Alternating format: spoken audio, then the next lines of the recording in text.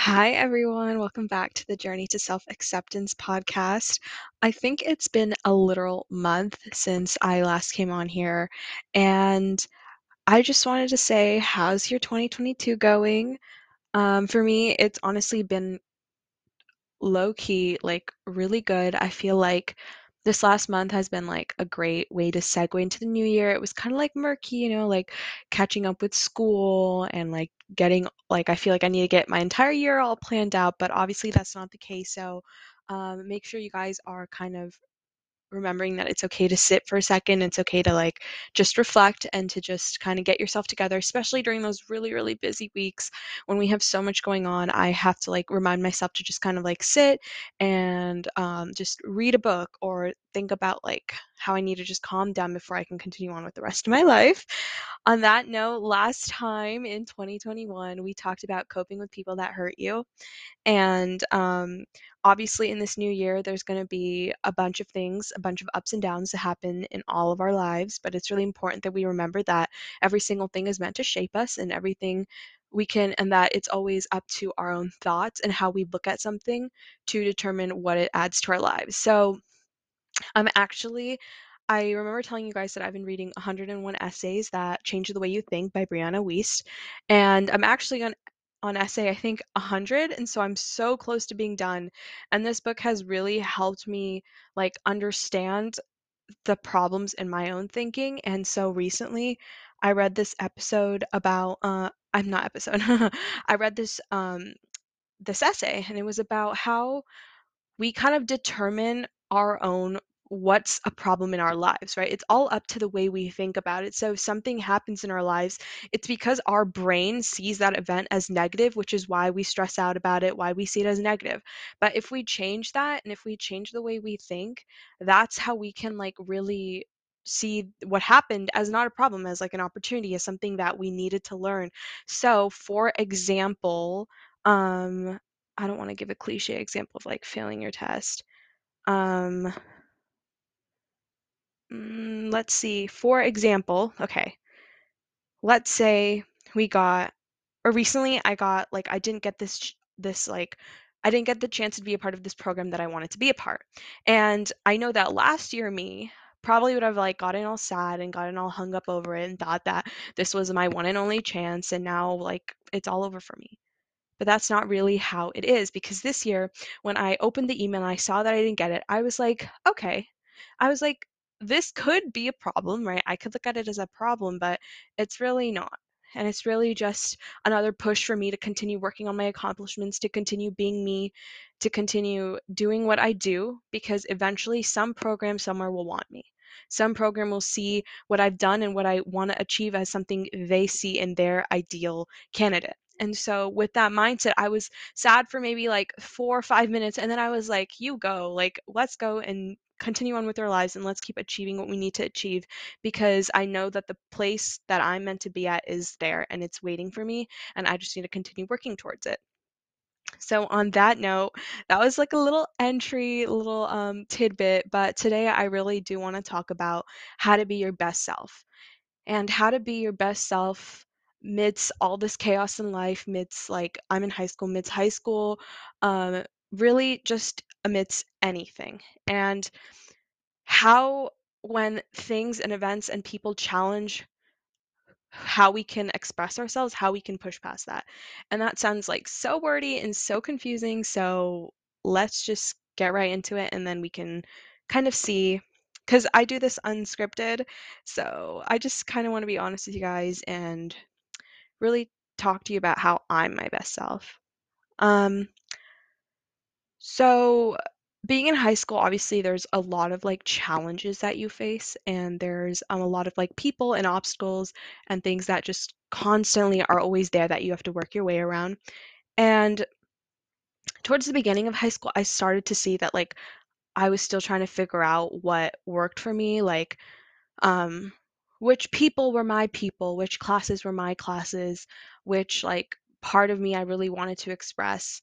And what I've realized is that I shouldn't have to change who I am for my surroundings, and I shouldn't have to change like how I act or how I like whether I put up my wall or not in front of who's around me. And I've been like recently trying to work more on this because I see that at like school, sometimes I have my guard up where I'm like really like laid back and I don't really think twice about certain things. And then when I come home, I start to like think about it and I start to get sensitive. And that's where I'm trying to find a balance. I'm trying to find that balance of where I feel most like myself and where I feel most like strong. And I think that amidst all the obstacles you face, like people talking like shit about you and people making up rumors and gossip and people like asking you about how you did on a test that you maybe didn't do well on and like, you know, getting rejected from programs and stuff. It's amidst all of that, I believe that those events really, really help just push you, and they have pushed me to figure out what my best self is. And so what's really helped me in determining how I see myself or what I see as my best self is just writing it down. And I'm just going to share with you guys like what I see as my best self.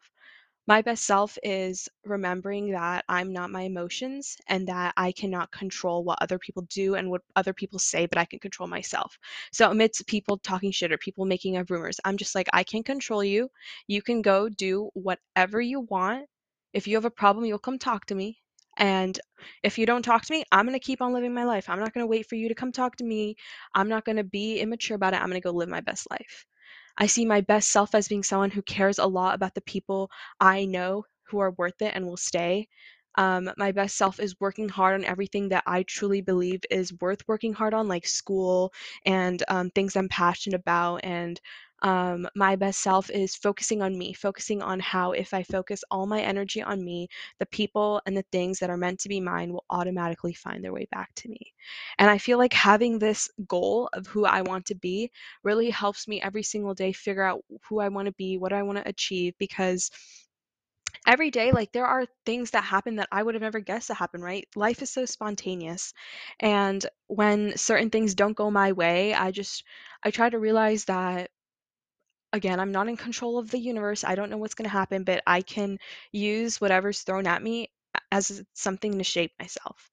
And so that's a little bit my tidbit.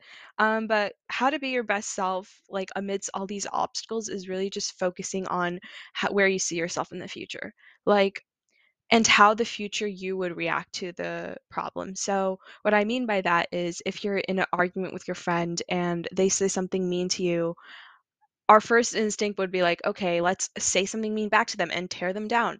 But would your like future self really be proud of you for doing that? Is that like who you genuinely want to be? Is that who you are? Because I know that in like that's a really complicated example. Obviously, there's a lot of perspectives to that, but like, is that truly who you see yourself as someone who brings down another person because they brought you down? And for me, that's a solid no. I would probably, I know myself, I would probably say something so sarcastic and so just like my catchphrase is you're literally obsessed with me. And like I say stuff like that because that's my way of like not really bringing the other person down, but just reminding them that I genuinely don't care. And that's just how it is for me to be who I want to be by not caring about things that are not worth my energy. So when you're in an argument with your friend and they bring you down, like you have to really think about whether you want to invest your energy, your precious energy into something or someone or an argument that really isn't worth it, right? Like arguments happen and like they do and people are going to bring you down, people are going to say mean things to you, but if you focus on it, if you invest your energy into it, it just continues to happen, right? Like for example, when people are talking about you and they're saying things that, you know, like aren't true or just like basing things off that they don't even know any idea about what's happening, like you could turn your energy and you can invest it into that, but also like what a waste of energy.